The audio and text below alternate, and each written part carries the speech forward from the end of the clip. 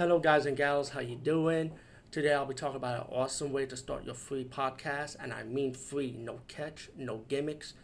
It's totally free, easy to edit, easy to record, and easy to promote and monetize your podcast.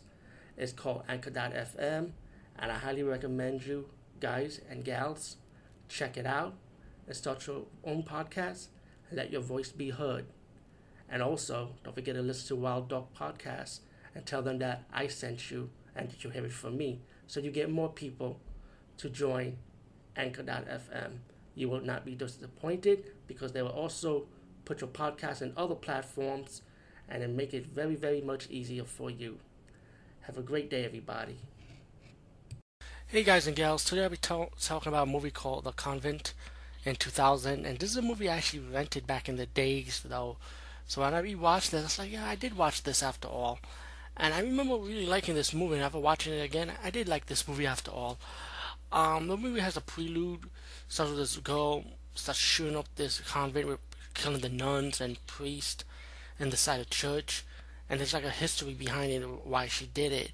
So 40 years later, you got a bunch of young college kids, of course, decide to party, want to have fun, so they decide to go to the old church where the woman shot up the priest and nun in the church 40 years before.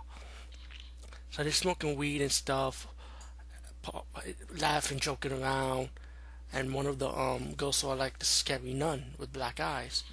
So it was like all in her head. She thought she imagined it. Excuse me.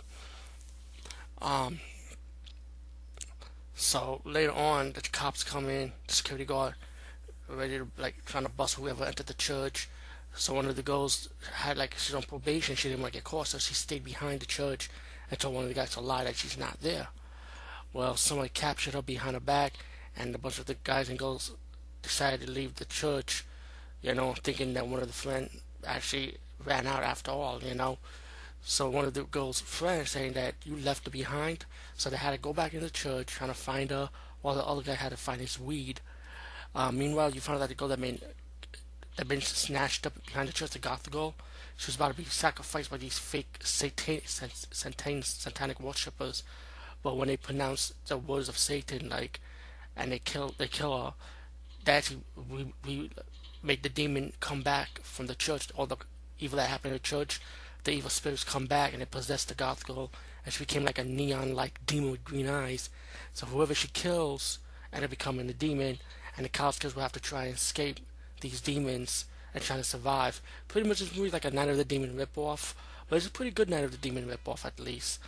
And then one of the girls are able to escape, and I don't want to ruin too much, but I feel like even though this is an old movie, I feel like it still stands out as being a fun movie because you actually find out who the girl was when she grew up at 40 years after.